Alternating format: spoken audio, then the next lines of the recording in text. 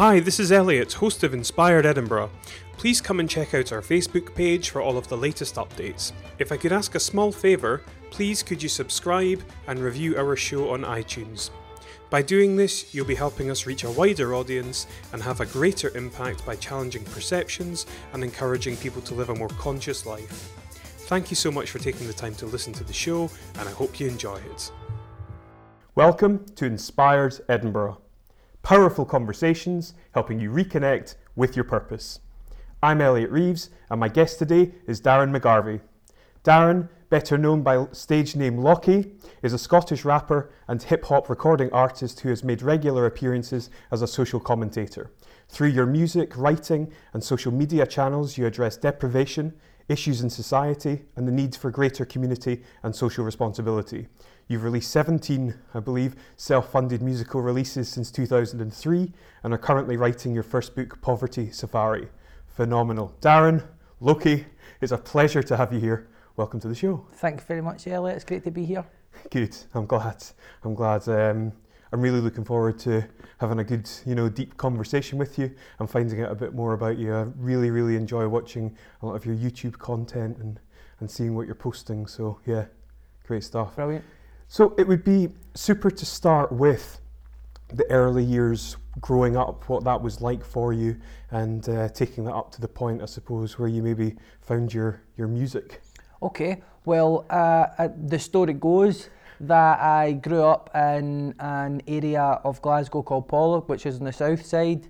It's a sort of classically socially deprived area. Mm-hmm. During the 80s, it was high on many of the this is the worst place ever you could go lists that were going around. Really? In terms of economic data zones and all of that, it was either very high or very low on whichever list you'd looked at. Mm-hmm. Obviously, when you're very young, you're not sort of aware of the fact that you're living in that environment because you have nothing else to compare it to. So, but obviously, like many of the families in our area, we were susceptible to a lot of the problems that are associated with poverty. Yeah. Problems to do with living in a violent community, living in conditions of stress, how this impacts on how people develop their coping strategies like alcoholism, and so on and so forth. But all that said, it's great character building, as they say. I lived with my parents in a few different houses. Actually, we moved around a lot. My mother started drinking quite heavily after I was born, and this meant that our life was quite chaotic. She used to write cheques instead of paying the mortgage. She would go and buy alcohol and drugs. She even tried to buy drugs with the intention of selling drugs, and ended up injecting them all. And then my dad was getting threatened by drug dealers and all of this chaos really in our lives. So by the time I was 5, we had moved house 3 times, and one was a moonlight flitting so that no one knew where we were.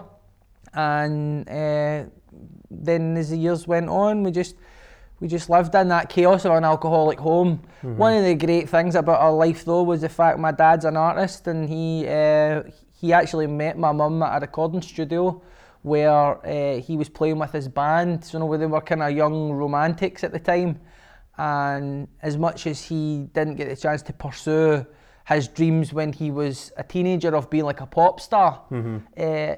He did stay creative and musical all through our childhood, and always encouraged us to be creative.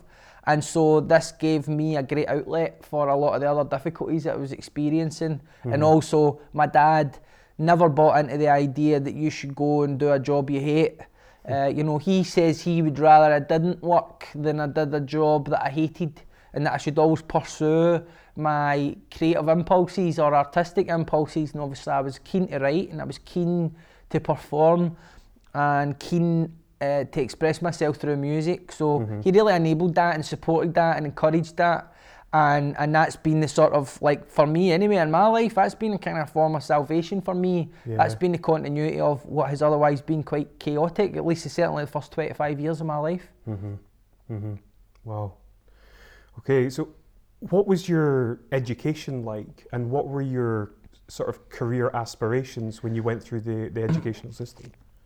In an area like Pollok, then, for all of the best intentions of the local authority to provide resources to the school, to the skills and talents of the teachers, everyone is inhibited by the sheer scale of the social problems in which the school is couched.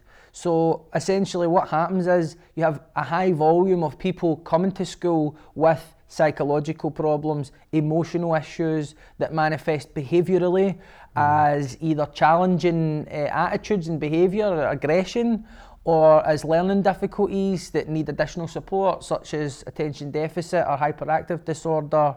And also you have other aspects of lifestyle that affect how people behave.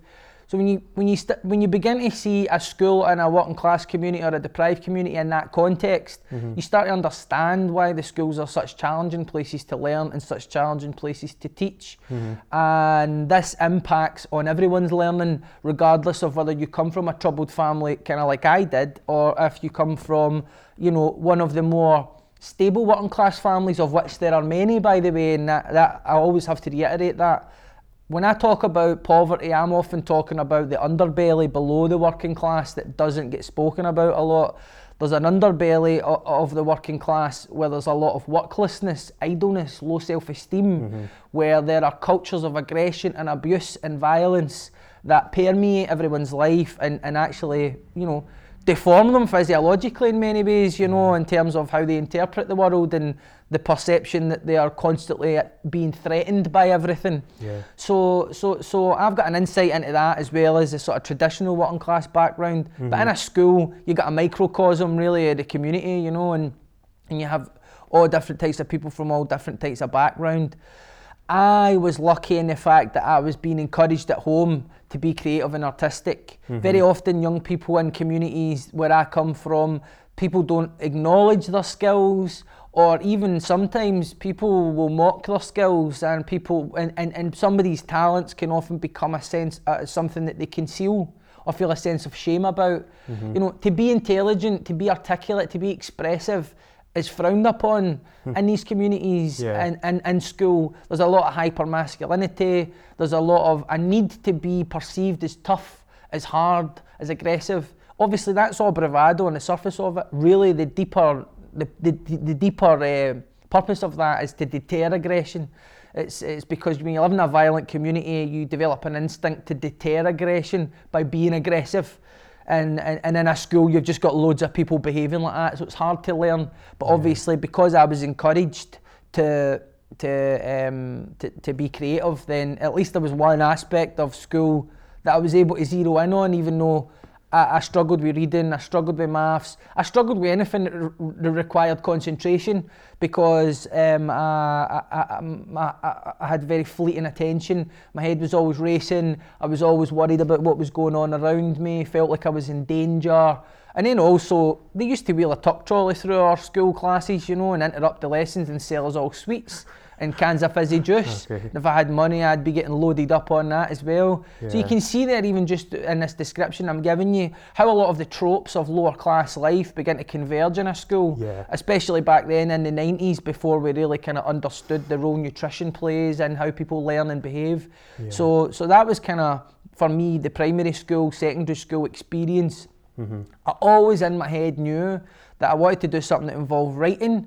And I very early on knew that I would probably have to write about my own experience first, at least, in order to get my foot in the door. Because what happened was, when I started performing, it would be issue-based stuff, you know, that you get in housing schemes. Artists come in from out of town and they put on a play about drugs or sectarianism.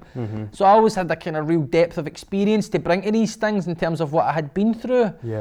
And then when people started to see that I expressed myself well, then they would give me a platform to talk about these things, and this would lead to more opportunities. So essentially, I started being conditioned almost to sort of like retell my story as a kind of as a party piece almost, you know, and then this would lead to something. And then I started to make connections in my head about, all right, okay, so this is actually kind of propelling me forward. So I started to realise actually it was quite a powerful experience that I'd been through. I didn't think it was significant. I didn't think I was significant. I mean, I'm not, but when people react to you talking, you start to get a sense of, oh, hang on, this is a big deal to them. Right, okay, so this is a value. So this is a currency I now have because I don't have anything. So now I can trade this for something, whether it be a bit of self-esteem, whether it be a sense of heading in a direction, or sometimes very tangible opportunities, do you know what I mean, that can lead to things. And that's really been that's really been the thread of my life since then. Yeah. You're a truly fascinating guy. You know, it's interesting. I watched one of your YouTube videos, and we kind of touched upon this earlier. Is this idea of being policed for the diverse vocabulary that you have? And what's interesting is you've kind of found yourself perhaps as an outlier, but maybe in no man's land, because it's like you're perceived as being too intelligent to align yourself with people that are in the scheme, but because you're from the scheme, it's like politicians and academics perhaps look at you as like you're that guy. So how have you been able to, break through the perceived ceiling, if you like? And well, it's something I reflect on quite a lot, because it does for me create a lot of confusion. Also, I'm sort of rudderless on the choppy seas of this kind of like, I don't know, class disparity almost. Yeah. I mean, I see myself as coming from, I don't even know if it's working class, but I see myself as lower class. No, a lot of people in my house didn't work. You know, my dad had to bring up 3 kids on his own. So for the first 10, 15 years of our lives, then my dad couldn't really work. He worked in the house raising us and that was a full-time job, believe me. So like working class, I don't necessarily connect with that as much. I see myself as lower class. I define myself against the absolute of people who are more privileged, if you know what I mean. So I look out and I see the things that other people have, whether it be opportunities, whether it be material things, or the communities that they live in, which are palpably calmer and less tense places to live, where people just don't appear to be as affected by stress as us. So for me, like having insight into both sides of the tracks is valuable, and actually I'm able to kind of translate a lot of what I see across the divide to people in communities that I come from, and then also able to articulate some of the nuance of the lower class experience to people who haven't experienced it. Yeah. But at the same time, this brings me into different forms of conflict, because there are expectations on how you should think, how you should behave, and how you should speak. And in a lower class community, if you express yourself with a broader vocabulary, then not only does this threaten people who don't know what you're talking about, and this can trigger aggression in them, but also then it can bring you into conflict with people, because in a lower class community, when people feel threatened, they don't just express revulsion. You know, they can get pretty hostile and violent. So actually it was quite an oppressive experience for me, because I had to learn to conceal certain aspects of myself. But then I started to gravitate kind of like, in my head I kind of call it across the river. You know, the west end of the city is across the river in Glasgow. So it's not a train track, it's literally a river that divides people, do you know? And I always find myself going across that bridge and then back over. And one of the things that I liked about the more kind of affluent communities was the fact that it felt calmer. People dressed differently. People seem to be expressing their individuality through every facet available to them, whether it be fashion, whether it be how they talked, whether it be what they read. Whereas there was a very uniform way of dressing and a very uniform way of speaking in the community that I came from. And if you deviated from that, then you were inviting hostility and confrontation. So really, for me, like it's forced me to be, it's forced me in a way to not say that I don't care, because I do care about what people think, because I'm human. But it's forced me to kind of have more of a lack of concern for what people think, because in that position that I'm describing, there's nobody that you can please, and there's nowhere that you really belong, because you're always sort of seen on the outside of stuff. So it's been kind of like formative for me, I think, and has actually made me probably a bit more broader in my horizons, able to integrate multiple ways of looking at things into my own viewpoint. So I'm able to understand where a lot of people are coming from, as opposed to just assuming their intentions based on where they've come from socially. So I think in that sense it's made me, like, I don't know, it's made me a better person, or certainly a more useful person. Useful, I like it. So like your lexicon, it's not something that's inherent, it's something that's learned and developed. How have you trained yourself to have this? It's interesting, I'm often asked that question, and my instinctive response since the very first time I was asked it by a BBC producer when I was in my late teens was, why shouldn't I speak like this? Okay. You know, like, these are my words. You know, why shouldn't I speak like this? Why shouldn't I have a very rich and broad kind of like linguistic tapestry at my disposal? Yes. But then obviously that's because I'm having an instinctive reaction of feeling inferior. Yes, which like is it's rooted. A criticism when it isn't. Exactly. So on one hand, I'm like, well, why shouldn't I talk like this? You know what I mean? What do you think of me? And then on the other hand, it's just a question that I should just engage with. So I learned really from listening to other people talk. I was interested in words, obviously. Who knows why? But I just had a passion for words ever since I was a kid. And I used to correct my mother's grammar at a very young age, and this would frustrate her because she felt insecure about being pulled up about these things. So that was one of the main areas of tension between me and her when I was a child. And obviously, as soon as I realised that the way that I spoke, the story that I had to tell and the way that I told it kind of like attracted attention, or there was a certain prestige attached to it, or that it led to opportunities, then it became in my interests to broaden and deepen my understanding of words, because ultimately these were like tools for me to use to manufacture things, to create opportunities. And as time went on, then I found actually that I had great difficulty reading, which is one of the kind of paradoxes for me, is this ability to talk well and have kind of access to a vocabulary that perhaps suggests that I'm more well-read than I really am. And so, like, that's, for me, quite interesting. But actually, it's through listening to clever people talk, or people that think they're clever talk, and learn to understand what they mean when they discuss things, and particularly debate. And I found this, actually, what happened was, later on in my life, when I developed a bit of a drink problem, and I started going to recovery meetings, and the subject of God started to come up in recovery. You know, 12-step recovery programs, God is almost used as a metaphor for those unknowable aspects of life that you just need to have faith in and trust the process of living, and don't agonise over stuff. You know, God is kind of as a way to plug into something outside yourself and be less egocentric. I didn't understand that at the time, though. I didn't know the mechanism of it. So God, I had prejudice to that word.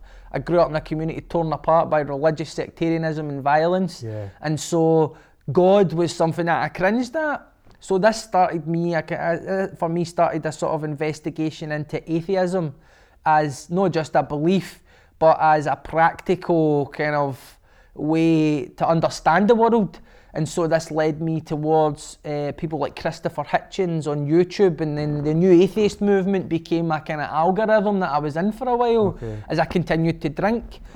So obviously by listening to people like Christopher Hitchens, Richard Dawkins, or Sam Harris, what I learned was I was less interested in what they were talking about and more interested in the words they were using, because there were so many new words being used in so many new contexts. And actually it was like listening to music when I heard them speak. And then obviously I started to understand what they meant. And then I was like, hang on, this is like a whole new realm of thinking that I haven't even considered. So I began to sort of, my horizons intellectually began to broaden as well. And then obviously when these guys are talking about stuff, they're referencing other writers or other intellectuals, and then you're kind of going and doing your nosy on YouTube about them as well. So suddenly, like, your whole palette is broadening, and you're learning new words, and you're learning new concepts, and your framework for perceiving the world begins to expand. Yeah. And that, funnily enough, as much as I was drinking and there was a lot of problems going on, that was a period of real growth for me that would come into play in my sobriety. So it was really through that. It was really through listening to people talk, listening to people I don't know, what would you say, the interpenetration of opposites. When people discuss the matter and they scrutinise it and they say, oh, you've said this, but what about this? And then they say, aye, but what about this? So you start to understand the duality of things and not just your own sort of monoculture, which for me obviously was the left and the radical left and socialism and Tommy Sheridan and the Labour Party. And everything else outside of that was scum, evil, bad, and this forced me to confront some of that stuff, or at least it was the beginning of me confronting some of that stuff. Yeah, we spoke about this before as well, the book The Righteous Mind, which talks about the way in which religion and politics does divide people, but by having this greater or higher level understanding, you can form a far better view of things. Certainly, I mean, that's been a very influential book certainly for me in the last couple of years. Again, it was because of YouTube that I came across this guy, Jonathan Haidt, and he is a psychologist working in America, and he basically started out on the left. He was a liberal. He conformed to the usual tropes of that outlook that you would expect, like welfare state and no foreign interventions and don't say bad things about the poor and things like that you would expect. Don't speak ill of any of the protected groups. We can't discuss certain things because it could offend people or upset people, and all things that you can understand the reasoning for. He started off on that, but then actually as he began to sort of develop and mature, then he started to find some of these new concepts that were coming into play difficult to reconcile with his own beliefs, because he obviously seen things like free speech and as really the sort of foundation of everything else. Especially, particularly in our society, it's easy to become accustomed to free speech, and it's easy to sort of almost have no gratitude for what's at stake when you start to put restrictions on speech. And I think for him, that was reflected across the left at that time. And he really wrote this book that encapsulated that. Why is it that we find it difficult to talk to each other when we come from different parts? And what he actually found was that as much as our world is complex and it reflects our sophistication as a species in terms of technology and culture, in truth, we haven't evolved terribly much since we were forming our first tribal societies. And that the way that we perceive the world, the way that we perceive the people that we disagree with, is as much a product of our own tribal nature and our limitations as human beings that haven't evolved or have no insight into how our minds work, as it is about our own integrity.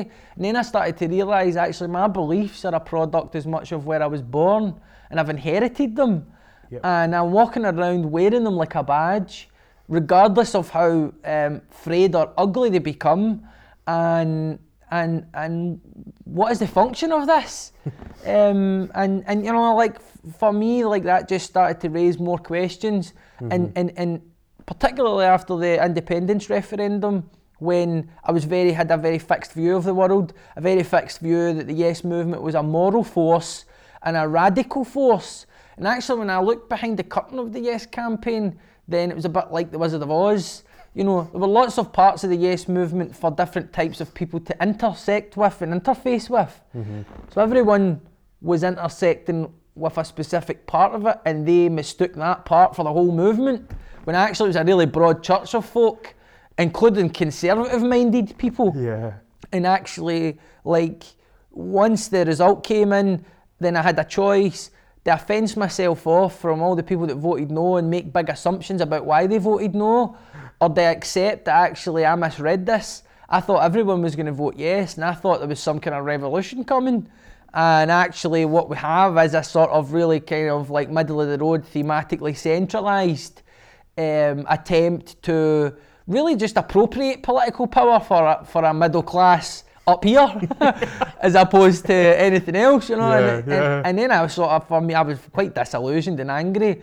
I still believe in independence, but the quality of that belief and the degree of that belief has changed. And running parallel to that is this learning journey for me about learning to understand other ways of seeing the world and learning to appreciate other people's experience and how that informs their moral logic and where they're coming from. And this actually for me kind of reduces feelings of anger, reduces feelings of resentment, and reduces feelings of actual kind of like stress and sometimes existential dread that a lot of people on the left allow to make them ill. You know, like, and a lot of people in working class communities are allowed to make them ill, because it's not just about accepting, it's not just about saying the world's hard, it's about saying there's all these people that have got it against me, there's all these people that want me, like, out the picture. And for me, I found actually, like, grappling with the complexity of where opposing people are coming from, it's actually quite fun, you know, it's quite fun, and it's something that I've got in a habit of now. Where do you think you sit on the political spectrum now? I mean, I can't divorce myself, like, emotionally and at a deeper level from working class communities.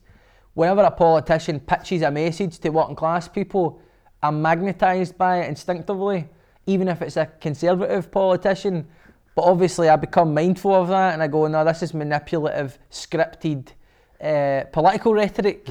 I've got the insight to understand that now. When Theresa May became the Prime Minister, she made quite a kind of like, probably her only really impassioned speech, you know, in the beginning, where she tried to sort of, she made a beeline for Labour voters essentially, by talking about how things haven't been fair for people and people who work hard, and she was just sort of trying to capture the market, essentially, because Labour were in disarray.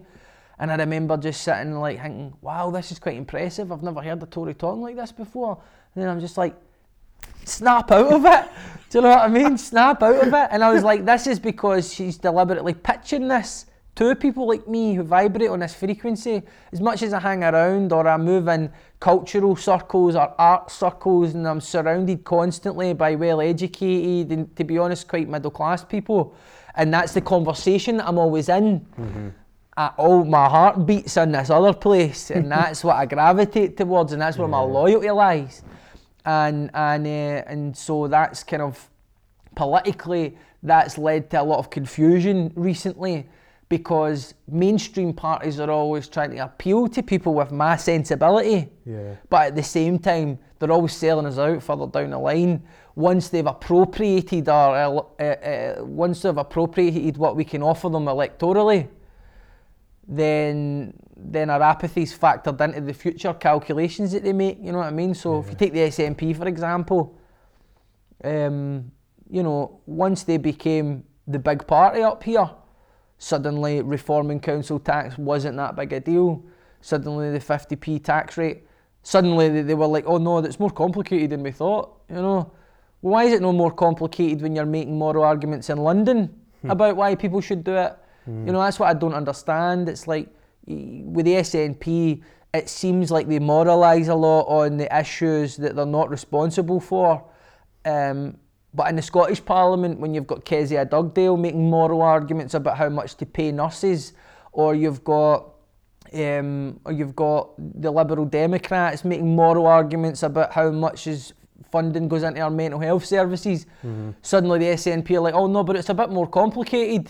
You know, it's a bit more complicated. Oh no, but here's a strong moral argument about putting more money into colleges, you know, because that's where a lot of working class kids end up going to try and upskill themselves after long periods of unemployment. Oh no, but that's more complicated.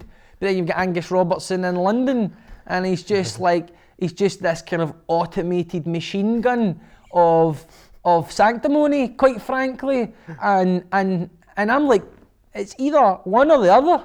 You know, like, I can very clearly see them playing to two different crowds.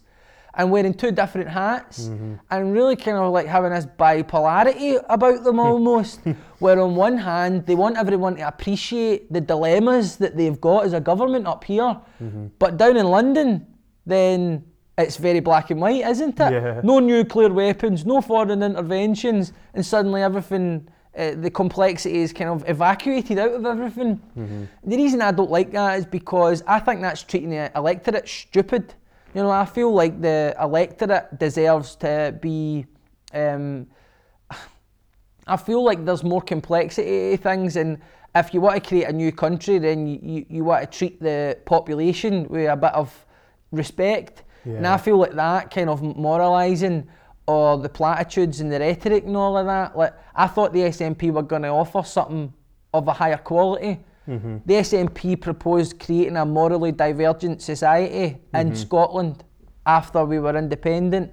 It was a moral case before everybody became an armchair political strategist after that, right? That's what it was. And in order to create a morally divergent society, you need to have a morally divergent political culture that foregoes some of the awful tropes of spinning things, of being dishonest about things, and of really oversimplifying things for the population, when really, if we got into the complexity of stuff a wee bit more, then maybe we would appreciate where our politicians are coming from and the dilemmas that they have. And so like this kind of like, this sort of playing to one crowd up in Scotland and playing to a different crowd down in London or on TV debates, like, I don't know, for me it just seems a bit superficial.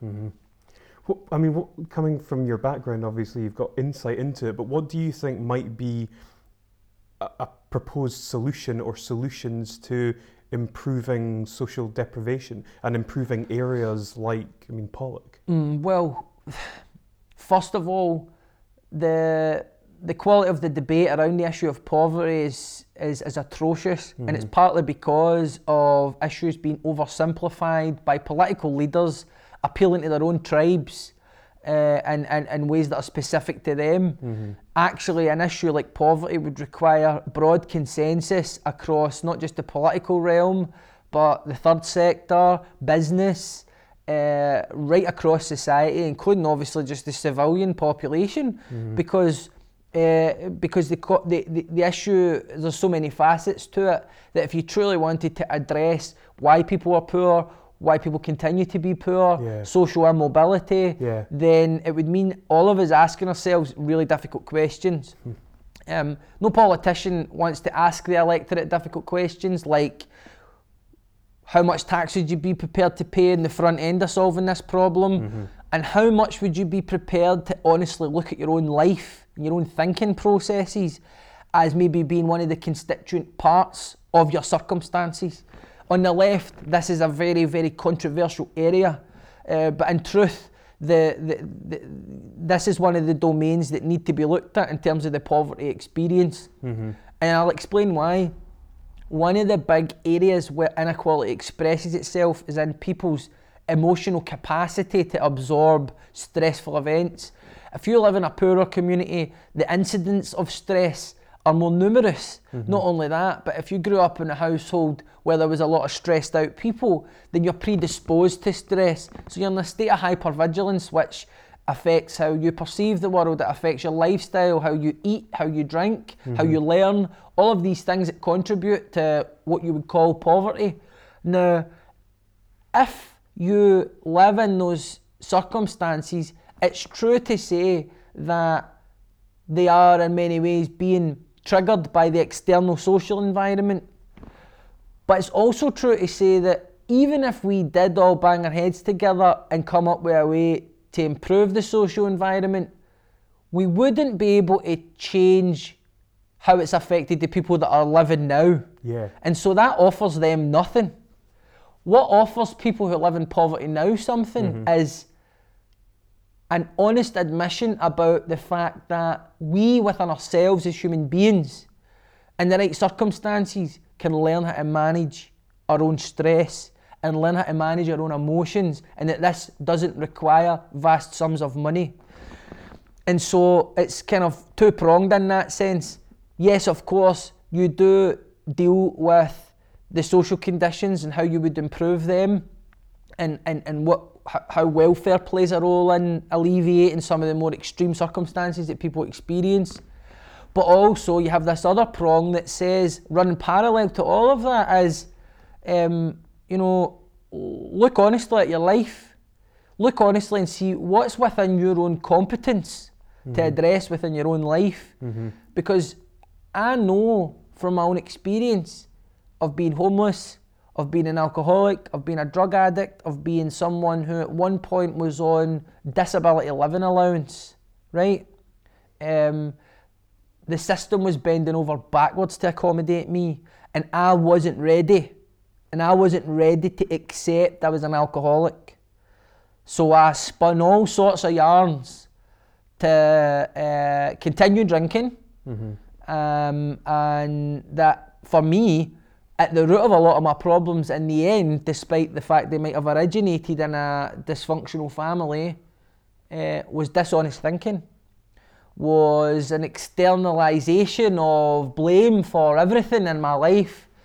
And while there might have been some truth in that, and certainly some catharsis in that, ultimately my life began to improve when I started taking responsibility for how I felt, for my circumstances, for the harm that I'd caused in my life, for the lies that I'd told in my life.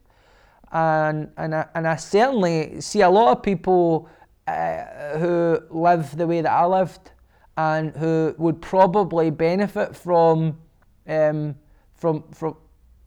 casting a critical eye into their own inner world, as well as the external world. Absolutely. And for me, that's partly what the left needs to reapprehend, because we're not really offering a lot of hope to people by saying, no, your circumstances are going to stay the same until we redesign this whole society. They're not going to do that in their lifetime. No chance.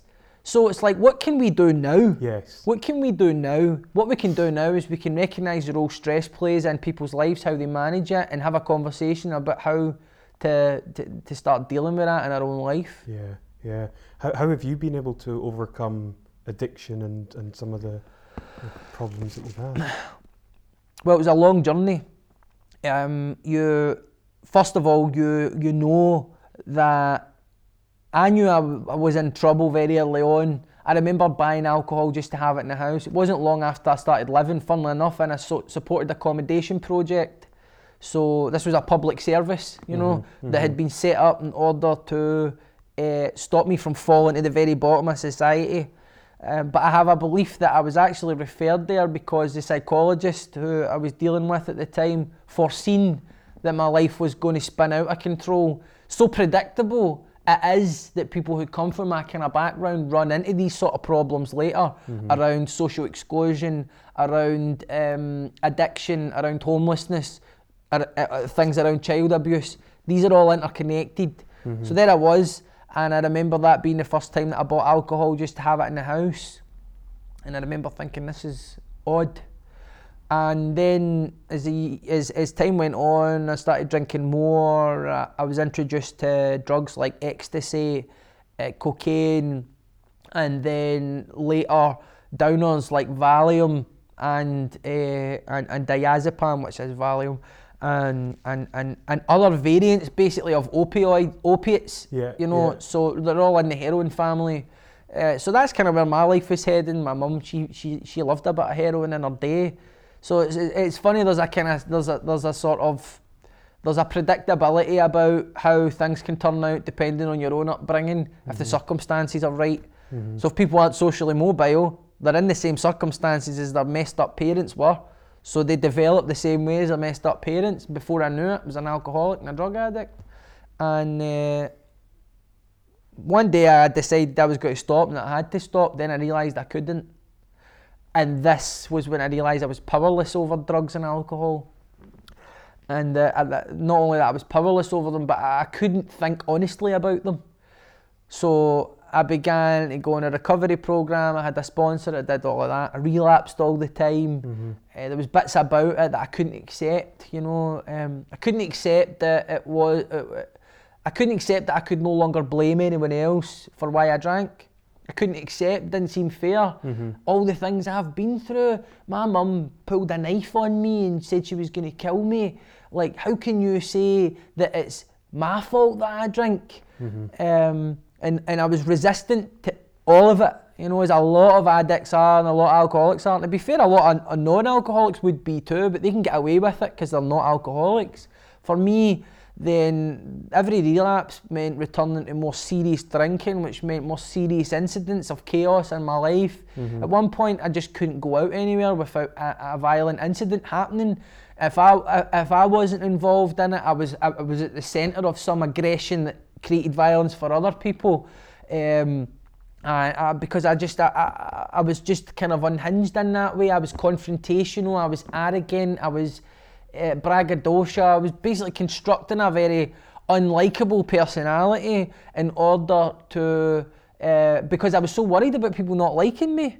You know, I was going to all these lengths to be liked, and actually I was just creating so much friction in my community, whether it be the music community or wherever I went, really. And I was off my nut, you know, I was off my nut. Yeah. And so when you go into recovery, then once you sort of stop drinking and you sort of stabilise in terms of you've worked the alcohol out your system, you're not dealing with withdrawal, the fogginess kind of moves away. Suddenly you're like, all right, okay, so this is my life now. I have no money, my partner's left me, she's away in Australia, she doesn't want to know me, I have no job. And actually everything that I thought was going on in my life wasn't, and I was just in a drunken delusion. So at that moment you got a choice, really. You can go and lift a drink and go back into the delusion, or you can start to learn how to reimagine a way to live that means you don't need to rely on alcohol to cope with stress. Yeah. And that meant not looking at society and radically wanting to change that. Yeah. That meant radically overhauling everything about myself, to my lifestyle, to how I thought, and right at the centre of it is this belief that I am usually at the core of whatever problem it is that I'm experiencing. On some level, it's me. It's an expectation I've got. It's an assumption that I'm making. It's a resentment that I'm acting on under false pretenses. It's because I feel emotionally threatened or even sexually threatened. There's jealousy at play. And then I started to realise how like all of these primitive emotions were governing all of my behaviour, and in many ways were the root of a lot of false beliefs that I had adopted at a younger age that extended into my political beliefs. And I started to go, hang on, I've constructed this really kind of like a character almost, and actually like at the core of it all is a fear of rejection. At the core of it all is a fear of is a belief that I'm excluded, and a belief that no one likes me, and that I'm in danger, and that these beliefs were formed when I was a child. And what happened was, I grew up, I started drinking, I didn't mature, and I looked in the mirror and I saw what looked like a young man. So I didn't realise actually I was just a kid, and I hadn't really grown up. Nobody had showed me how to grow up. And you know, it was a big kind of moment for me, because it was empowering in a way as much as it was quite like confusing. Like, you know, I had been raised to attribute and ascribe blame for how I felt and how I lived to my poverty, which was blamed on the society. And in some ways that's kind of true, but it's not the whole story.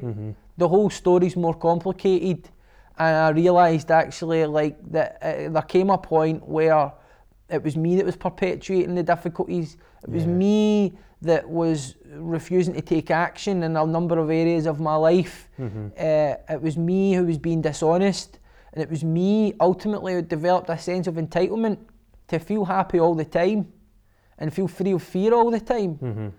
That first of all was unrealistic, and second of all became the engine room of a very dangerous lifestyle, which was about really like numbing myself to reality. Absolutely, yeah. It's funny, there's a Russell Brand quote that I absolutely love, which is, you know, he talks about when he had his difficulties with drugs and alcohol, and I think I've referenced this before. He says drugs and alcohol were never the problem, reality was the problem, drugs and alcohol were the solution. And it sounds as though you went through a significant, what I would consider to be a shift in consciousness or awareness from, I suppose, the victim mentality to being able to actually look at yourself objectively and realize what you're actually, you know, what your behaviors are, how you are. But to people who are, you know, like you maybe 10 years ago, how would you encourage them? How would you suggest that they escape that way of thinking? Well, that's one. First of all, like, just to pick up on the point of the sort of the victim mentality. One of the things that I learned through recovery and just through maturity was that a lot of how I perceived myself to have been slighted or mistreated or neglected or abused, well, a lot of that did happen and a lot of it was true. One of the reasons why it hurt so much is because I made an assumption that the people who done it were operating off of perfect knowledge. And I made an assumption that they were operating off of like a full range of emotional responses that they had at their disposal, but they chose to be wicked, or they chose to be mean, or they chose to be cruel. Of course, when I descended into my own kind of like spiritual dereliction, then suddenly there was a complex reason for why I was behaving this way, and I always afforded myself a lot of room to make mistakes. And I started to realise there was a bit of an inverse relationship between the two. On one hand, I was holding other people who had mistreated me to an extremely high standard and holding society to an extremely high standard. On the other hand, I needed everyone to understand that, you know, my life was dead complicated, you know, and there was a reason why I was a bit of a dick, and there was a reason why I was a dick to you, and there was a reason why I stole that money off you, and there was a reason why, you know, and suddenly I'm like, hang on, actually, this is a load of shit, you know what I mean? Really, I'm a hypocrite.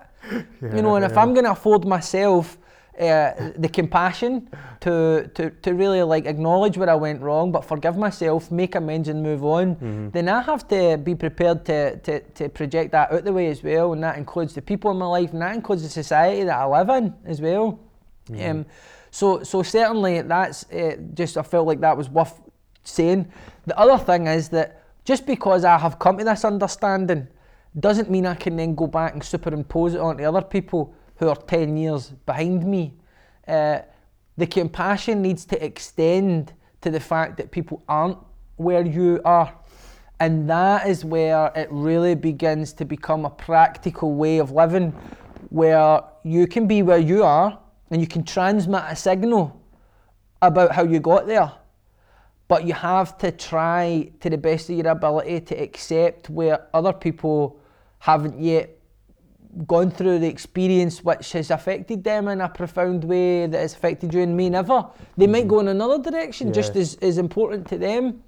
One sort of like example of what I mean perhaps is when I was young and I started drinking, I started experiencing a lot of mental health problems, and I probably would have experienced mental health problems anyway regardless of drinking. And it's certainly true to say that maybe I began to self-soothe because of mental problems or emotional problems.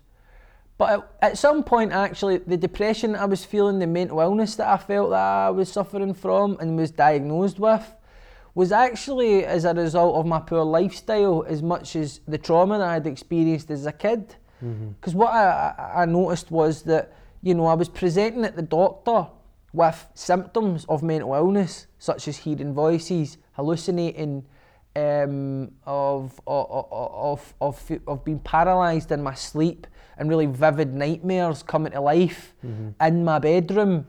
And I would present at the doctor with these symptoms, and they would send me to neuro-linguistic programmers, cognitive behavioural therapists, clinical psychiatrists, child psychologists. No one asked me how much I was drinking. No one asked me. The system wasn't designed to even consider that that might have been a problem. At this point, I was not even aware of the fact that I was drinking and using to the extent it was affecting me. I wasn't trying to conceal it.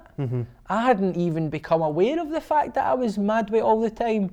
I just thought I was young and I was living it up, and I thought if I feel hangover or I'm out my nut, it's because I've got mental health problems. When actually it was the reverse. Yeah.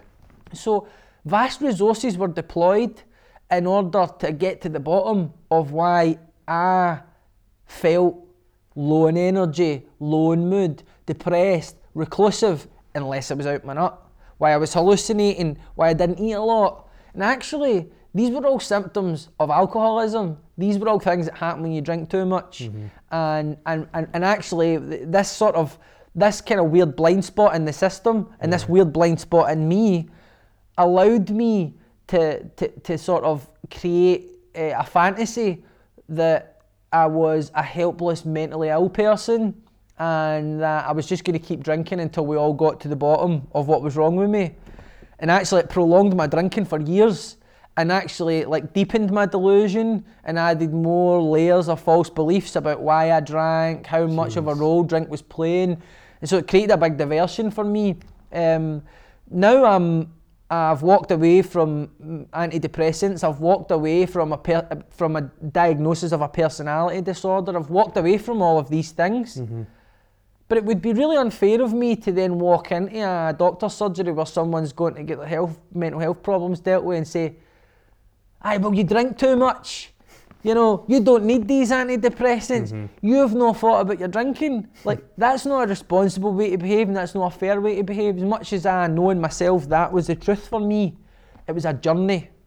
And often, in order for people to really recover, they have to have exhausted all the other options available to them and realise the only option left is to look in the mirror and take responsibility. Yeah, absolutely. Absolutely. Jeez, your answers are phenomenal, you know. I'm glad you think so, because in my head I'm like, you're talking shit. You're talking shit. No, genuinely, it's you know, you're an unbelievably fascinating person. It's great to listen to you talk. You should tell my girlfriend sometimes, Yeah. man. She seems a bit bored of me. This is maybe something that you've been asked quite a lot. I suspect it probably is, but in terms of the creative process in, you know, whether it's making music or writing, you know, how do you come up with stuff? Where do you come up with your content? Well, it's changed over the years. When I was younger, I used to write a lot of things in one sitting, you know. Yeah, really. So, I mean, I don't know if that was just a kind of part of the sort of youthful energy, or if I was really a lot more impulsive. But I used to be able to just sit and write a verse and have a concept and just go for it and do it dead quickly to quite a high standard. But as the years have gone on, then the ideas I'm trying to express are more complex.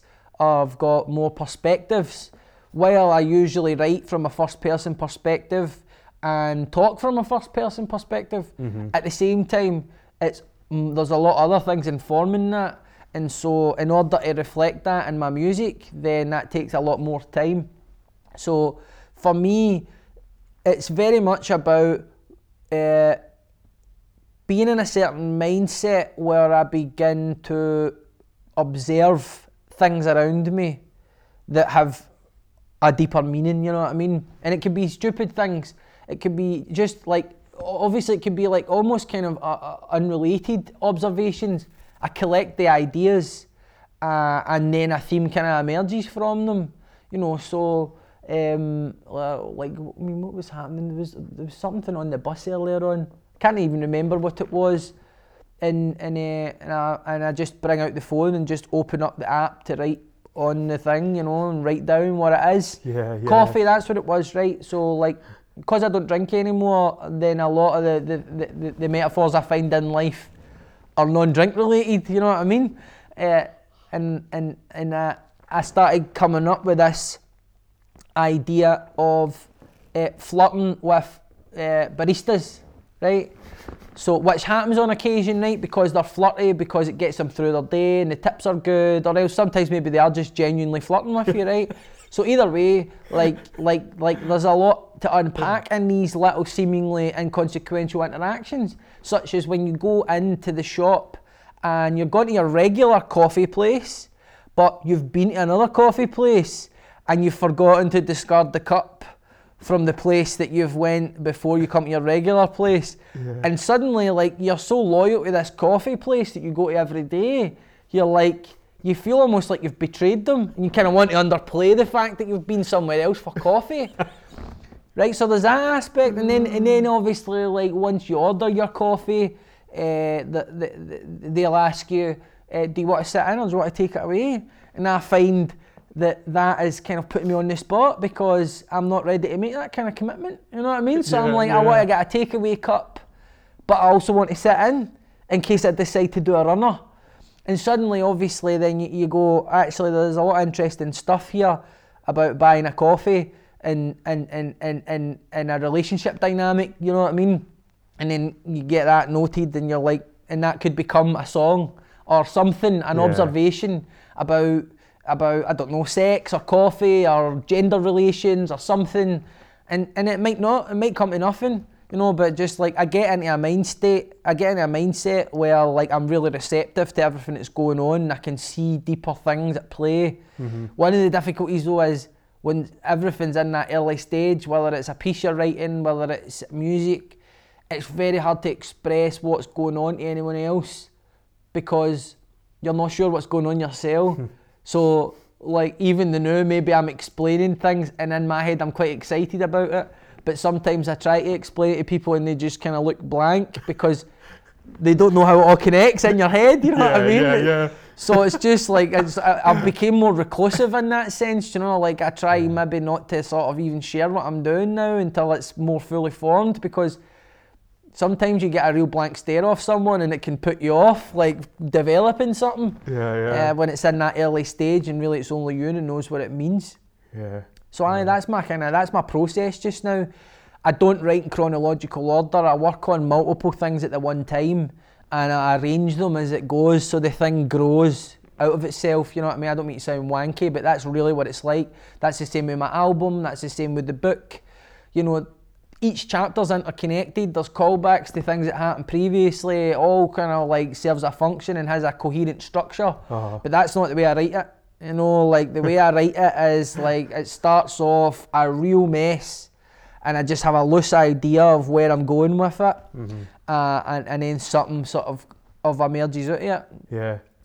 It's a lot of work though, doing it like that, because it's multiple drafts of multiple things simultaneously can lead to a feeling of being overwhelmed. Really just kind of drowning in the words almost. But it just seems to be the way that I work just now, so you just need to go with it.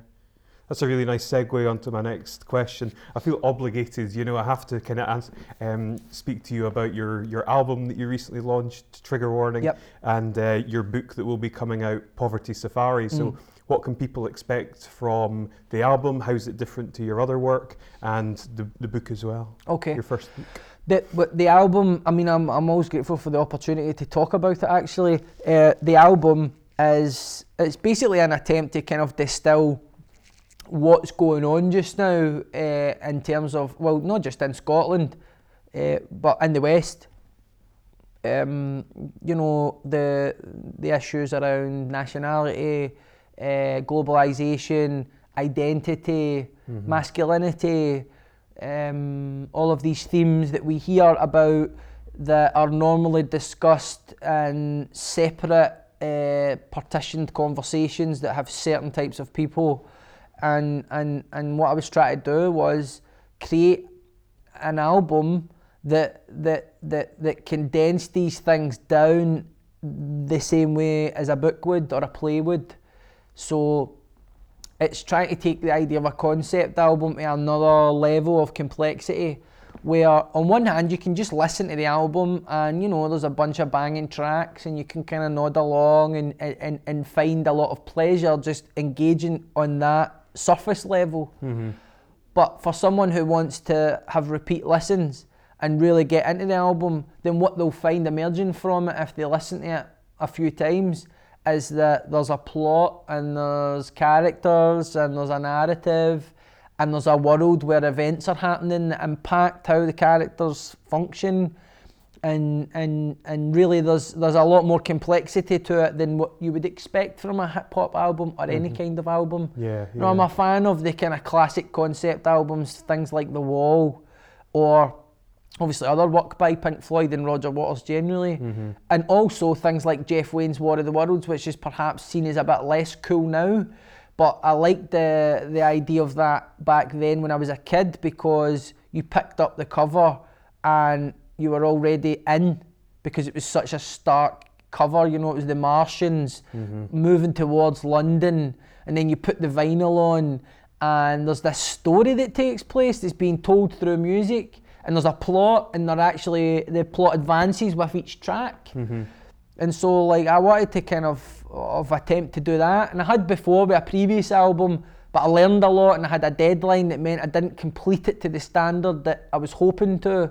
So really I kind of circled back round and tried to create almost a prequel to that album that also sort of like learned a lot of the lessons in terms of writing it. Yeah. So it deals with the story of a character kind of loosely based on myself, obviously, and it's it's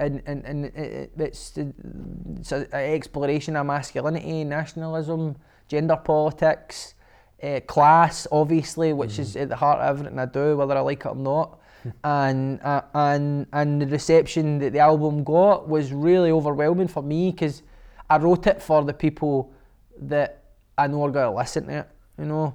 Like, I didn't have any pretensions about the album doing well, like in terms of like being like wildly successful. I don't have the resources to even try to make that happen. I made it for a few hundred people that I know are waiting for it, and that I know are really going to listen to it and really going to enjoy it. And I really thought about them when I was writing it, and it's really for them. You know, it's really for them. And see when you know your audience for a certain piece of work, then it really whittles everything down, because you don't have to worry about radio, and you don't have to worry about where do I play this in a festival, and you don't have to worry about the other people in your band and a manager and all of that shite. That's great for other artists, not for me, right? Not for me. And so I'm thinking about the 200, 300 people who are looking forward to a Loki album and who are going to rinse it time and time again until they've listened and they know every single thing in it. And I'm going to put every single thing I can, every single effort, every single talent I have, I'll deploy in pursuit of pleasing them and only them. And if anyone else is interested, cool, you know what I mean? But and like for me, that was really liberating, because I realised I wasn't trying to compete with anybody else. Exactly. I realised I was providing a service to people that give my music the time of day, and that is just a lot of fun. It's like the whole art of niching down, knowing your audience. 100%, yeah. Great stuff. In terms of the book, then, well, the book actually has been in development for a couple of years. I had spoken to another publisher, I'd met with another publisher actually a couple of times, and then it just sort of went dead, and I just assumed either they weren't interested, or maybe a couple of people up at the office just they're not on board with the Loke stuff. A lot of these issues that my album's about, they play out in real life, in my real life, you know what I mean, in terms of the constitutional stuff, the sort of stuff, the sort of, I don't know, where class and gender kind of intersect. A lot of these things, and then because I've got a social media presence, a lot of people draw conclusions about your true nature based on the content that you create. So sometimes people just take a dislike to you, do you know what I mean? And sometimes I'm dislikable. Either way, Freight weren't interested in responding to my emails after a while, which is fair enough. I know that they're very busy. So my confidence was quite crushed after that, because it took me a lot to even get in the mind frame when I could do a book. And then a few people suggested another publisher, and that was when I started speaking to Louth Press in Edinburgh. Right. And they just got the idea straight away. To be fair though, the idea was more fully formed in my head. When the opportunity with Freight came up, then really I didn't have a solid idea of what the book had to be, but I knew I had to go and meet with them anyway. Because I can't be like, oh, wait till I come up with the idea. First publisher I've ever spoke to. You're really just kind of running along, you know, cap in hand, like, please give me an opportunity. I don't even believe in myself. Please don't crush my confidence. You know, and then but I was a lot more prepared the second time round. Yeah. And so then I began the process of working on the book, and I was advised to go for kind of public funding in order to like create the space and the time to really give it the effort that it needs. But that wasn't something I was interested in. You know, I come from a community where we're very sceptical of public bodies, public funding bodies, culture, arts generally, and see it as a bit of a gravy train sometimes. Sometimes that's not fair, you know, sometimes that's wrong, but sometimes it's not wrong. And so I never feel entitled to public funds. I never feel that I'm entitled to ask Creative Scotland for money to write a book. One, because I don't have an assumption that it has any wider public good other than to provide me something to do and maybe a possible career opportunity at the end of it. And second, I'm in a position where I can do the book without money if I need to. And I feel like public funding should be there for people who don't have those opportunities. So it's this weird inversion where people more privileged than me will go to Creative Scotland to get their books funded because they feel entitled to it. And I come from a community where we don't have anything and we wouldn't access those channels. And it's just weird. So I just said I was going to do a crowdfund, which is a bit of a gamble, but it's basically me going to my audience and saying, I've given you a lot of free content through the years, and a lot of people keep on telling me to write a book. So I'm wondering if you'll back me to do this. And I'll try and deliver the best possible book that I can come up with. And obviously, the gamble paid off because the crowdfund went really well, and then that gave me 6 to 8 months to work on the book. Yeah. And really, like, it was a big relief. I'm sure the publisher at first, when I said I was going to do a crowdfund, probably thought, you're off your nut, you know, you're off your nut, like.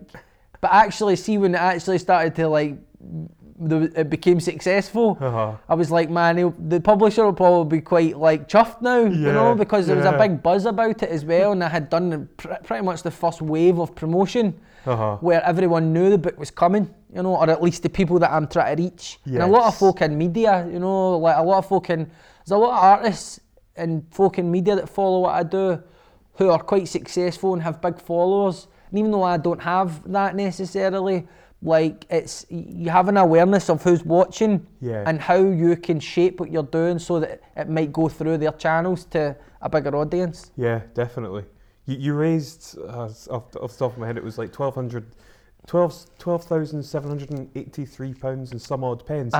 And I believe that some of the funding, about 5k if it came from J.K. Rowling. Aye, that's controversially. Right. Aye, and I found that out through Wings Over Scotland, who had publicised it on his Twitter page. I woke up one morning, like every day I was getting up and I was looking, when you do a crowdfund, there's a kind of bar, there's like a gauge almost, like for each bit of funding you get, it goes up a wee bit. And every morning you get up and you look at it and you're like, some days you're up and some days you're down, and you're like, because I mean, if you did a crowdfund like that and it didn't work, it would be hard not to be crushed by it, and obviously in a public sphere it would be quite humiliating, you know. It certainly would for me, and because I know I can be quite egotistical and vain in that way, and I would see it as an endorsement or a condemnation depending on how it went, you know. So obviously it was a big risk because I knew that it would be difficult emotionally. So when it started to like show that it was working, then it was quite exciting. But obviously that donation from someone like that like launches it into a different stratosphere, because not only does everyone then have an opinion on it, so everyone's talking about it, so you meet your funding target a week and a half before the deadline, but also everyone has a strong opinion on it, and then suddenly you're like, so this is quite stressful. You know, like I had obviously, like up until that point, had been expressing a lot of criticism of the SNP, had been expressing had been talking honestly about my experience of the Yes Movement, and as an artist, or an artist with pretensions of being an artist, then I feel like it's my duty to reflect honestly on this stuff. And what I found was that while I had assumed that's what the Yes Movement was for, and that was how we were going to be divergent from everything else that came before, actually there was no appetite for it, and I got pushed out, and I had no access to channels. I was writing for Bella Caledonia and being hounded off of forums, or sometimes actually, like, depending on who I was writing for, I started to get the feeling that my pieces were being deployed as clickbait because they created so many interactions and debate. And sometimes I would publish a piece and 3 people would write responses to it, and it would create this it would create this tiny wee bit of excitement in an obscure corner of the internet in Scotland. And ultimately, this was actually like what was, this was what was, or I began to think that was why people were asking me to write for them, and not necessarily because they had thought I had anything of value to say, which obviously is not true. But I started thinking, hang on, every time I publish a piece, then I've got to deal with responses that the publisher's publishing as well. And it's like, is my editor not supposed to protect me in some way from this stuff? Do you know what I mean? Like, not from criticism, but almost like it was turning I was writing and I felt like my column was turning into like a Street Fighter tournament or something. And I didn't like it, you know? So what the crowdfund really offered me was the opportunity to rise above that, you know? To create my own platform, to become my own person, where I had a bit more choice in terms of what platforms I wanted to access, not necessarily only accessing the ones that were available to me as a voice that had been vomited up in the Yes campaign. Because all my chat about poverty and all my activism and all of the opinions I have, that was all me before I knew about the independence movement. That was all me before. And my poverty story that I get accused of pimping now by people in the Yes movement, or accused of selling poverty porn by people in the Yes movement. See, when I wrote my first piece that was published by National Collective about my alcoholism and used it as a parallel for why we should take the leap and become independent, much like addicts take the leap and have faith that they can live sober, the Yes movement were eating it up. They loved it. And they loved it as evidence of the scourge of poverty and what it does to people. And they loved it because it was someone looking honestly at themselves, and they hailed it as an example of a working class person transcending difficulties. But see, the minute that you don't tell your story in service of someone's political agenda, then they cast you out. And the thing that was of value to them, suddenly the polarity's reversed, and it becomes this thing that they beat you over the head with, and it becomes this reason to mock you, and so it just toughens you up, you know. It's not just in the Yes movement. I've had that all my life, you know, wheeled out by organisations that, you know, that get a certain sort of cachet by being associated with someone who's been through what I've been through, whether it's charities or third sector organisations or whoever. Do you know what I mean? And now here's the poor person with their testimony about being poor, and then back over to us, the experts and the academics, and really you just become this thing from which political capital and narrative is extracted for other people to use to empower themselves. And so people get a bit offended when you go, stop the bus.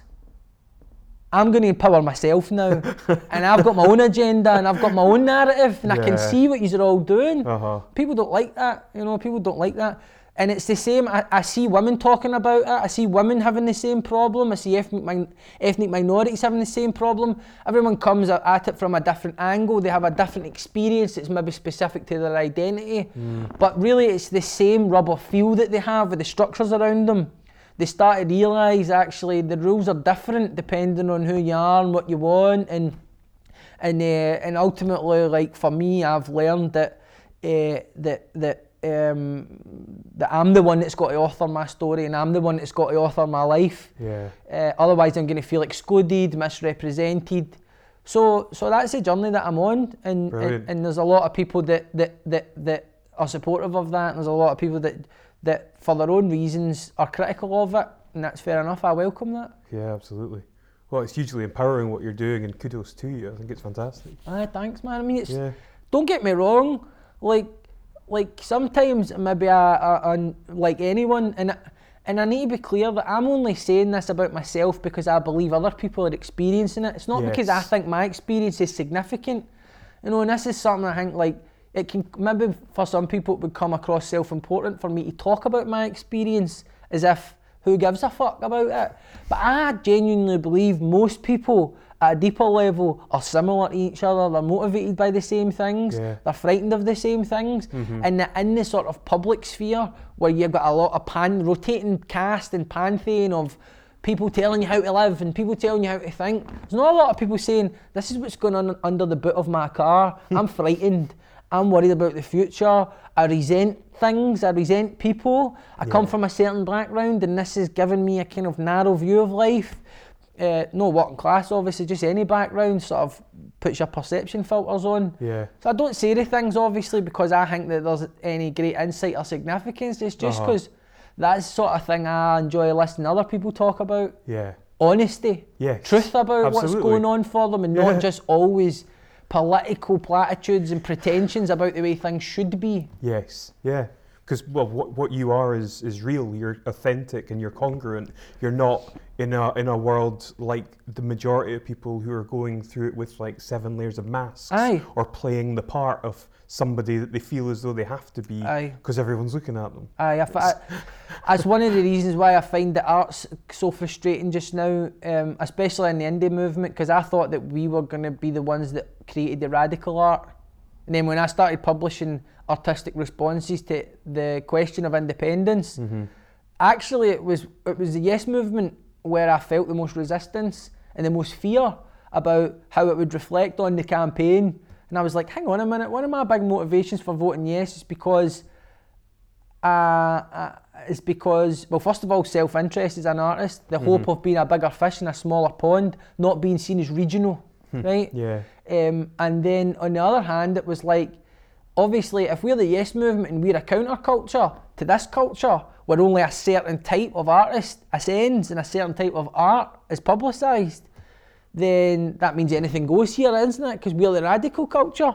When I realised actually that wasn't the case, then I started to push back quite heavily against that, because, you know, like my convictions about, and this isn't a pretension, my convictions about the freedom to express anything that you feel is appropriate as an artist is really, really strong and persistent at the expense a lot of the time of other considerations to a fault.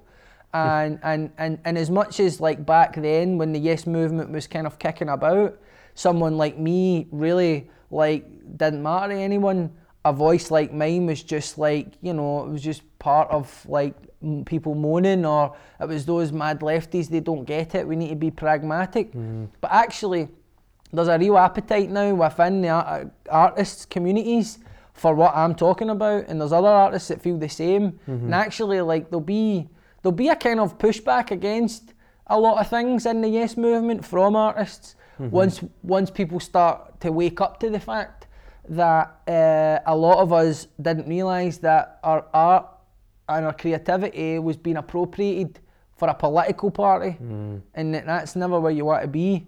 And that's no. I don't say that I don't say that the SNP orchestrated that deliberately, and I don't say that the Yes movement. I don't say that the Yes movement orchestrated that deliberately. I say we all got caught up in this idea of ourselves, a moral force, and didn't realise how closely aligned we became with what is ultimately the most powerful political party in our country. And there's nothing countercultural about that, and there's nothing radical about that. Yeah. Gee, okay. I mean, we've covered a huge amount, but I could honestly go on and just ask you questions all day. It's great to hear your views on stuff, but I've got really pressing questions, and obviously the show being about encouraging people to align themselves with something greater than themselves, a purpose. I'd really love to hear, you know, from your perspective, what do you feel is your purpose? Wow. Well, I mean, now my purpose is to be a father. Yeah. My son was born my son was born in 2016, March 2016, and this has recalibrated all of my thinking and beliefs and refocused my mind. So you have a child and you immediately have something else other than yourself at the centre of your life. For someone like me who can be quite susceptible to self-concern and be a bit preoccupied with my problems and what's going on with me, then having a child is one of the best things that can happen, because it really like it's a very, very palpable experience of knowing that you're not the most important person and you're not the most important thing, and what you need is no longer your primary concern. Obviously it's still in the mix, and sometimes it'll come into conflict with what's required of being a father, and there's always a tension between the two. But I've seen some examples of parenting in my life, so I know what way I don't want to go. Yes. Yeah. And that's great because it's a real focus. So ultimately that's my purpose. How do I hold true to that? I hold true to that by holding myself to the same high standards as I hold everyone else.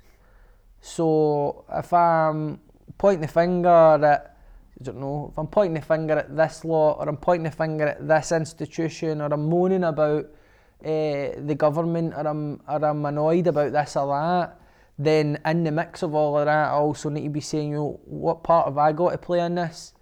What part, if I'm upset about what's going on in my life, like maybe I'm out of alignment, maybe I'm expecting too much, maybe I'm being selfish, Yeah. And so, like, in order to stay true to my purpose as a father and be the highest possible version of myself, then I need to be always on this learning journey, regardless of the tension it brings into my life.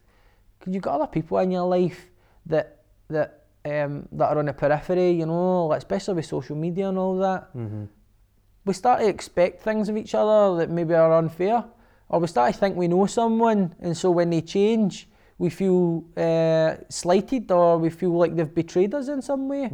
Certainly come from a lower class community, I know firsthand the way that I've felt when I've seen people change or ascend in some way or leave the community, and taking a kind of adversarial posture towards them, and while actually like underneath admiring them, having to portray that I see them as a sellout, or that I see them as having betrayed the community in some way.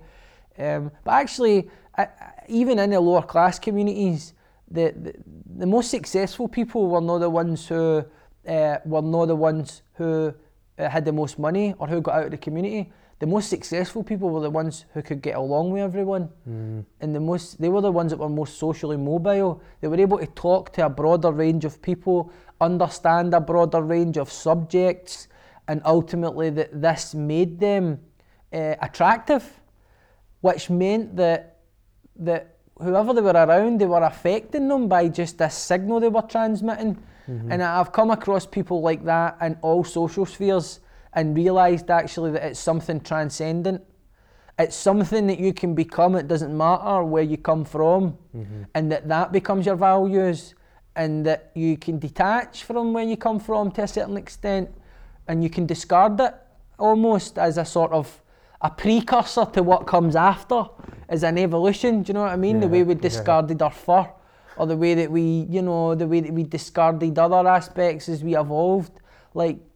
And it's not to say those things don't serve a purpose or there's no value in them, but you need to keep growing, and I feel like that's my purpose as a father, is to keep growing in order not just to provide a stable, secure, safe, encouraging, nurturing environment for my son and any other children that I might have, but also because by creating that environment, he'll absorb that. And he won't need to go through a lot of the pain I went through to get to that point. He'll need to go through his own pain. Yeah. And then he'll deal with his son when he's born. And that's how life goes. But I guess it's all about advancing the interests of your family for the point that you're the steward of the direction of travel. You know what I mean? Yeah. And just know that's me and my partner. So it's interesting, obviously, how having a kid affects your political beliefs as well, because what I found was, well, for one, before my son was born and when he was just born, I started to realise, first of all, that I didn't feel very safe in the sort of radical left conversation as I had before, that I felt affinity with. As the so-called identity politics began to get a lot more traction, and there was lots of different degrees of adherence to the tropes of it around safe spaces and trigger warnings and white privilege and stale pale males. I started to realise actually I'm not one of the protected groups. You know, I'm the out group. So to this lot, I'm like a Tory. You know? And I started to realise actually how frustrating it is when someone says that you're more privileged than you are. And then I was like, that forced me to confront all the people that I call privileged or that I assume are privileged. Because as soon as someone's turning around to me and going like that, but you're a white male. And I'm like, how exactly does that make me privileged? Let me tell you a wee bit about where I come from. I mean, even just for the course of this interview, some of the things I'll indicate. Privilege is not the sort of thing you would associate with someone like me at a certain point in my life. But there you go, it's one of the kind of clumsy aspects of life and the ideal left just now that George Orwell was moaning about 60 years ago, do you know what I mean? So for that reason I started to feel unsafe on the radical left, because as I was trying to, as honestly and sometimes clumsily and sometimes offensively, grapple with some of these ideas as they were coming up in a public domain, then actually it brought me into a lot of really quite nasty, vindictive conflicts with people that normally I would be on the same side with. And for one, I didn't want to be the cause of any kind of toxic division, not purposely. And two, I didn't want to be coming to like the wrong conclusions about people just because I disagree with them, or worse, just because they think I'm a bad person. Does that mean I need to think they're a bad person? So for example, like a blog came after me, 1,000 Flowers they're called, and they're a great blog, and they've done a lot of really important investigative journalism around issues that affect people in the LGBT community, around issues that affect ethnic minorities. Basically just a really like effective, well-intentioned resource for holding people to account. And I did a video about domestic abuse, and part of the promotional campaign I wrote a column that reflected on some of the issues around it, and in the column there was a sentence. It was something like, you know, there may be issues in the relationship that a woman has to take responsibility for. And obviously this was in a wider context of an article. It was exploring the dysfunction in relationships that might be a precursor to violence. And so I perhaps hadn't been clear enough to make a distinction between a domestic violence scenario, a gender-based violence scenario, and the dysfunctional relationship before the violence starts. And what happened was this sentence was retweeted on social media by someone I would normally consider an ally, and it was reframed as me blaming victims of domestic violence.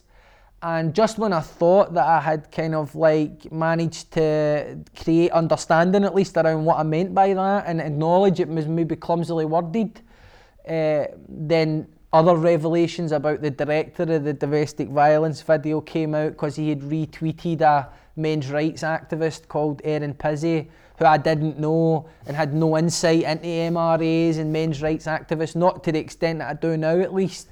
But I didn't realise actually I had been caught between two extremes in this conversation about identity politics and masculinity, and because it was such a difficult period for all of us that were involved in the conflict, it's hard to know what's the right thing to do. And after that I realised actually I don't know if I can exist over here, because not a lot of people come to your defence. You're getting a lot of messages privately from people saying this is unfair what's happening to you, and I know what you meant, what you said, and I don't see how it's that bad. But ultimately, you know, some people were speculating that my partner and son weren't safe and that I was a dangerous person. And because I was reacting with such exasperation on social media, this was then being reframed as aggression. So it was just like, I was just caught in this web of people on social media where it was just third parties that were just on a pile-on. And the thing is, if I'm honest, I've taken part in that before against other people. Suddenly I realise I don't want to be a part of that culture at all.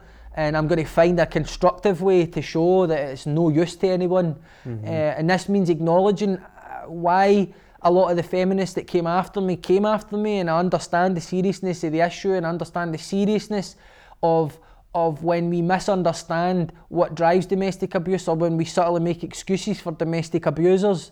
Like, I understand that. I just hadn't been clear enough that I understood that, and I had clumsily worded something. And this created the potential for a massive rupture in my life and the life of my family.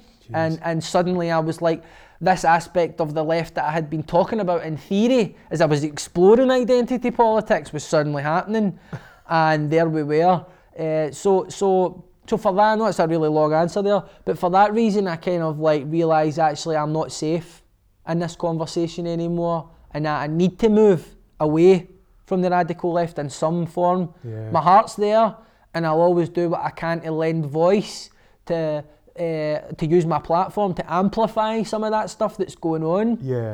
But I'm not safe in that conversation. You know, everything in my life is at risk in that conversation.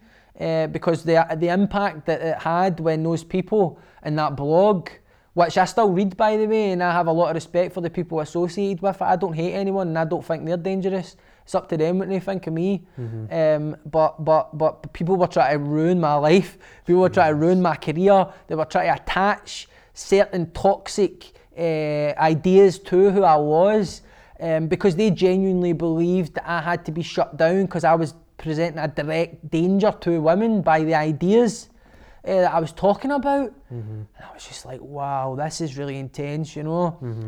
So that it was actually the radical left itself that's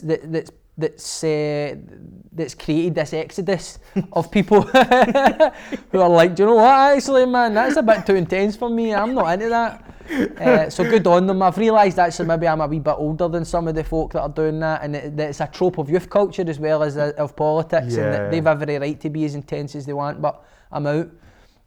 So politically that narrows a lot of my options. Narrows me to looking at to not being as indulgent as I was before, because I have a son, and actually like there are other interests that come into play in terms of protecting him, protecting his interests, and protecting the stability that allows us to create prosperity in his life. So actually it's an interesting time, because here we have a whole range of parties that are saying that they're the ones that can better facilitate that, and I distrust them all equally. So it's quite nice to not feel allied to a political party at the moment and just be taking elections on a kind of the elections really are proxies for bigger struggles though, aren't they? So you know, I voted Green the last election because it was a single transferable vote system, and then I'm torn between obviously the kind of the promise of Corbyn, as much as I know it won't work out like that, and obviously my interest in Scottish independence, which I still really strongly believe in, which might not come across because people find it difficult to understand how someone could criticise the SNP and want an independent Scotland. So narrow the discussion gets. But, so I need to think sensibly with the general election, because on one hand, if I vote Labour, I'm voting Scottish Labour, and it's Corbyn that's actually making them appealing, even though they don't like Corbyn. It's just like, get your act together. So it might be SNP for me at this election, just to be pragmatic about it. But having a kid simplifies a lot of things for you, you know what I mean, as well. Like, you suddenly go, do you know what, actually, like, it's what's in these four walls that's my primary concern now. And if you threaten that, or if I feel that you're threatening that, then a new range of solutions become available to me, and a new range of possibilities become available to me that maybe I wouldn't have considered before. Total shift in priority. Aye. Whoa, Good answer. What would you like your legacy to be? This is a crazy question for someone like me. I don't know, like, because I feel kind of almost embarrassed to answer, because I don't want to seem as if I'm even feel that I have anything like that, or I'm significant enough to have a legacy like that. As a human being, like, I would just like to be an example for people who come from hardship. That you don't need a revolution of the society in order to find contentment and peace and prosperity in your life. That by waiting for that, you're postponing the action you can take right now that will actually alleviate your suffering, alleviate your poverty, and also bring you more into alignment and gratitude for the society that you live in. You know, when I look at my attitude towards my parents a lot in my life, what I see is a tendency to attribute any success I had to myself and my agency and my insight and my hard work, and any failure or hardship to their upbringing and the things that they done. And that is really juvenile, and it's really delusional, and actually it's both in both cases. And if I transcend my difficulties, that's because my parents, for the difficulties that we had, particularly my dad, and I haven't said this enough through the years, instilled me with things, instilled me with qualities, provided a security and opportunity for me to transcend difficulties further down the line. I might have forgotten that in my years of drinking, where it's everyone's fault but yours, or even if you're just a resentful, unhappy person and not necessarily an alcoholic. But that tendency to attribute any success I had to me and any hardship or difficulty I had to them, I think I mapped that onto society in a way, because society in very many ways became a paternal role in my life, having accessed public services and professionals, as well as obviously the convergence of my experience of poverty and the radical politics of my community, which resulted in me becoming what I thought was a bit of a class warrior. And I guess in some ways I am, and I always will be. But at the same time, man, I'm trying to sidestep and avoid a lot of the cliches that come associated with it, because I feel like that there has to be an evolution of that form of politics as well, that acknowledges the role of personal agency and responsibility for our circumstances, as well as the external scenarios and how they interplay between all of them. So I guess, like, not so much a legacy, but I do things like this partly out of vanity, partly to promote something, but also because I know there's people watching, and I know they're going to go like that. Aye, man, I see that applies to me, what he said there, or I experience that same feeling he's talking about there, and hopefully I might do for them in some small way what other people have done for me by ultimately, like, doing what I'm doing now. Being honest, or trying to be honest. Might benefit people watching to have a dictionary by their hand. Aye, maybe so. I love it though, but I mean, I think people from lower class communities know not to pull that one with me now. Do you know what I mean? Because I'll literally just be like, there's a dictionary, I'm sure you've got it in your app. Do you know what I mean? You've got an app there for it, just look it up. Because that's just like sometimes I'll be at a certain kind of, like, maybe on a panel or something like that in like Kinnan Park or something, and I'll have just come from somewhere else when I'm in that mode of talking, and then I'm in this other place talking, and I forget to kind of switch gears, and it's other people think now I'm a fanny, think now I'm posh, think now I'm privileged. Fuck off, do you know what I mean? Fuck off. The lengths I need to go to fucking mix with different types of people, do you know what I mean? And this is the fucking thanks I get after you, cunt. Is that lower class enough for you? Oh, brilliant stuff. If anybody wants to get me a pissing contest about who's more working class, do you know what I mean? I'm happy to do that and all, but fucking hell. How do you define success? Success is about being able to accept where you are, I think, wherever you are, and know that it's temporary, whatever it is. And for me, that's what I'm always trying to get back to. You know, success for me is peace of mind. It's being able to locate the present moment and stay there for as long as possible before I get caught up in thinking again. Yeah. You know, you really do forget that. You forget that you know it's eternally now. Yes. As opposed to this kind of like succession of past and future moments, you know.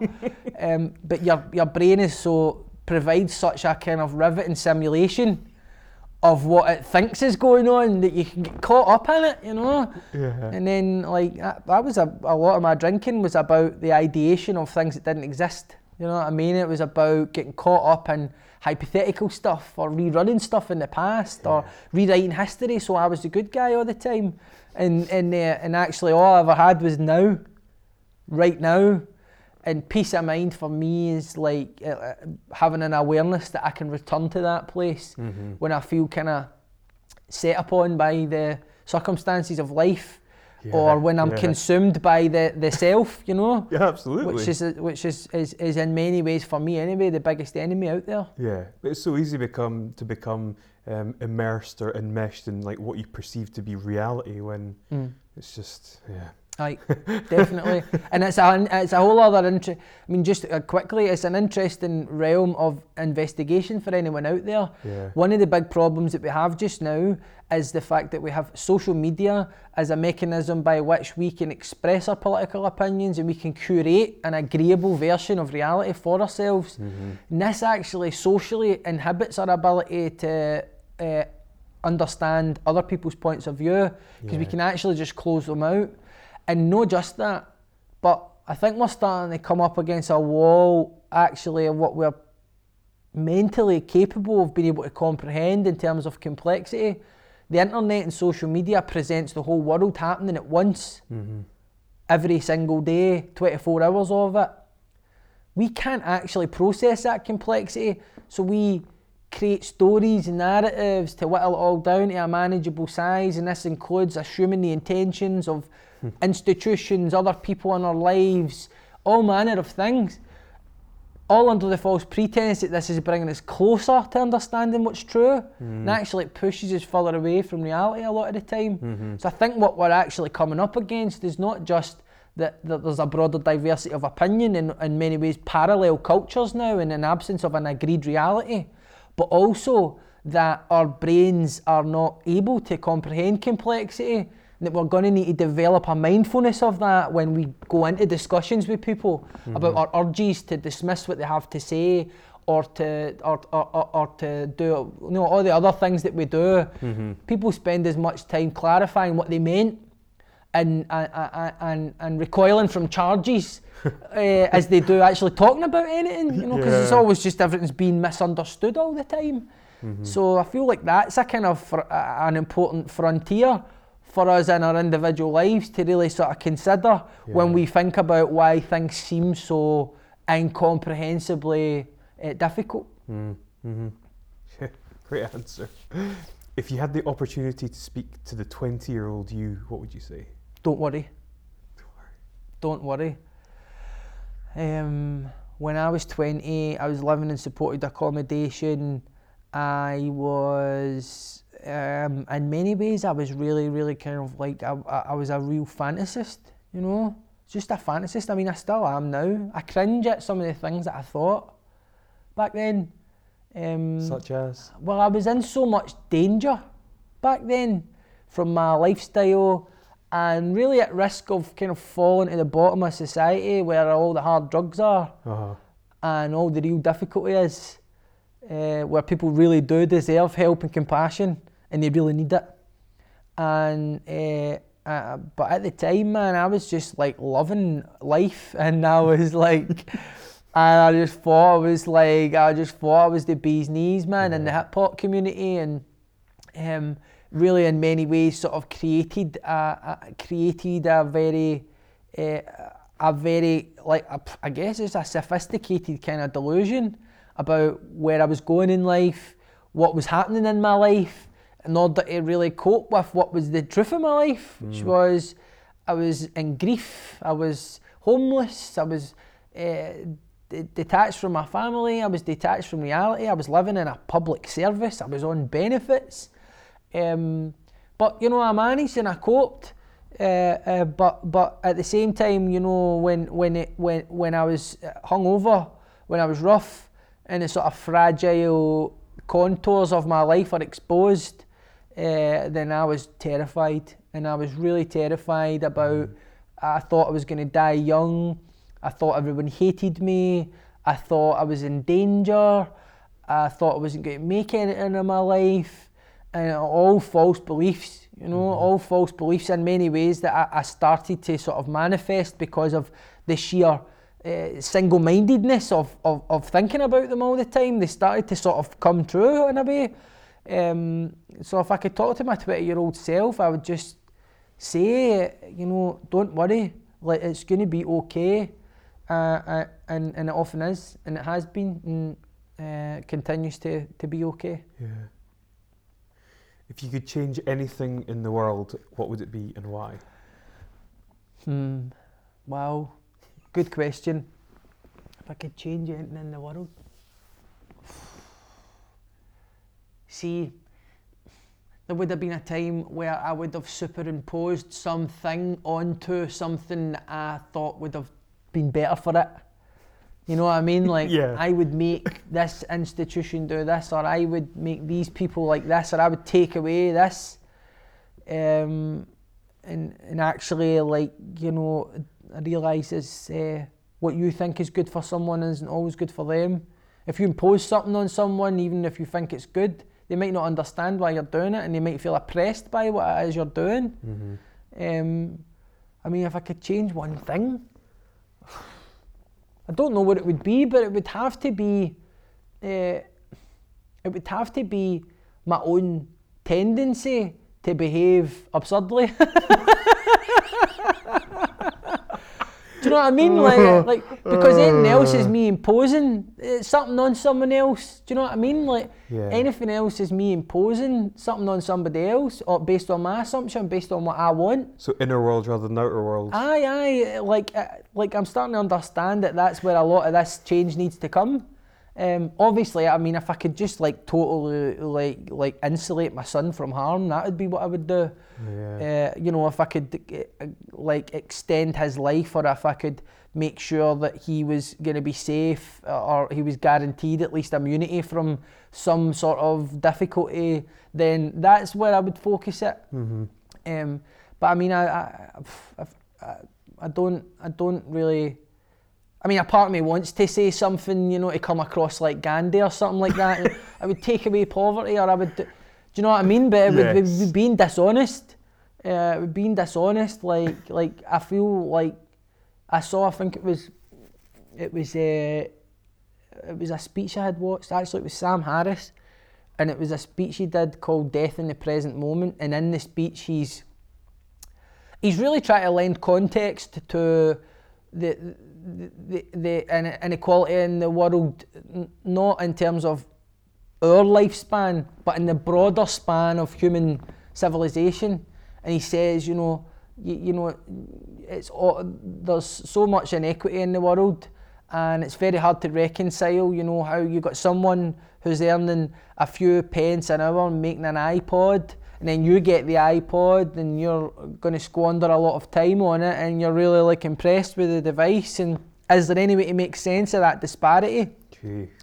and he you know what essentially he's done is he's zooming out of the problem and looking at it in a broader context. And what he's saying is, you know, we've made a lot of advances. It's difficult to climb down from the trees and stand up straight and build what he called a viable global society. And he says this is a project, and it's difficult. And you know, that for me kind of like encapsulates maybe where I'm heading in terms of my perception of what's really going on in the world. Too much of a tendency in the past to attribute heroes and villains, and to blame this circumstance on this privilege. And while obviously there's a lot of interplay between the two, and we should always hold the powerful and privileged to account, including ourselves, at the same time, I'm coming more into the realm of having good faith and ultimately the intentions of all actors in society, or at least that people are operating off the best knowledge that they've got, and that a lot of the inequities in society are because we're so culturally distant from one another, that, you know, our interests are so different from other people's because of these gulfs in our experience. Yeah. So not only are the things that sort of impact our beliefs and impact how we develop so vastly different, but speaking across these chasms and these divides is also really difficult because of all the assumptions that we make about other people and all of the bad faith and all of the anger. And I find for me that works because it reduces a lot of the negative feelings that make me not very pleasant and not very happy. You know, bloody corporations or bloody Tories, or you know, it's not to absolve the inequality, and it's not to absolve society of having to address the injustices of the world, but it's to recognise that in the grand scheme of things we've made a lot of progress as a civilization, as a species, and that we always have to zoom out sometimes and look at what we've created. Yes. You know, while the inequality is deepening and widening, the standard of life for people at the bottom has come up for everyone. Definitely. And continues to come up. Yeah. And so you can be angry at the system and you can rally against it and you can demand change and you can force concessions and you can even revolt. But that'll always only be temporary unless there's a gratitude running parallel to it and an understanding of the complexity of it, and in an attempt to at least have good faith. That even the people that really disagree with you don't want you to come to harm.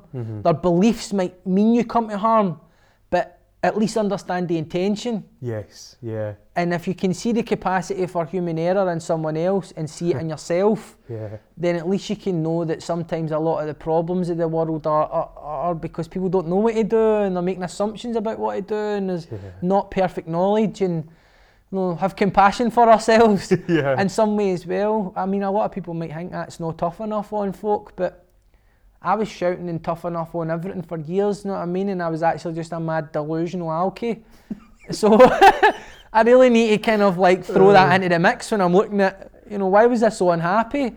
Everything's on the table, and a lot of that stuff, externalising blame for everything, you know, that was a big driver of a lot of the delusions that were fueling my poor circumstances. Yeah, but I suppose you're now at a point of a far higher emotional maturity and you know, awareness, and a far better place, which is, it's great. Aye, getting there with it. I mean, just like I'm just like anybody else, you know. I can be really petty and judgmental and resentful, and I can be dishonest about how those things play a role in my beliefs and in my politics.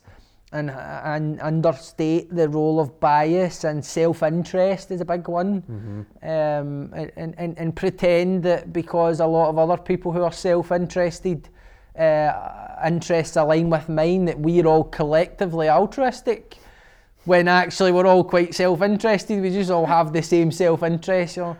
We want to rebuild society so we're not at the bottom, and it doesn't matter what we do, you know. So for I think that shows immaturity, and juvenilia was a great word I heard the other day. Juvenilia shows a bit of juvenilia. I hope I'm using it in the right context. So I like just, you know, just try to kind of like grow up a bit. You know what I mean? That's where I'm at, and if I can be useful to anybody outside of that on the way, then good. But obviously, like my focus just now is creating stability for my family. And that's my primary focus. Very noble. Darren, this has been amazing. I've absolutely loved you know, spending time with you, hearing your thoughts, your answers, absolutely brilliant. And yeah, I can't wait to see the launch of your book. I'm sure it'll be a huge success. And hopefully. Yeah, I'd really like to keep in touch. Brilliant, thank you. You're absolutely welcome. Thanks so much for being on the show. Cheers. Thank you for listening to Inspired Edinburgh. Please come and find us on social media and leave us a review on iTunes. Many thanks.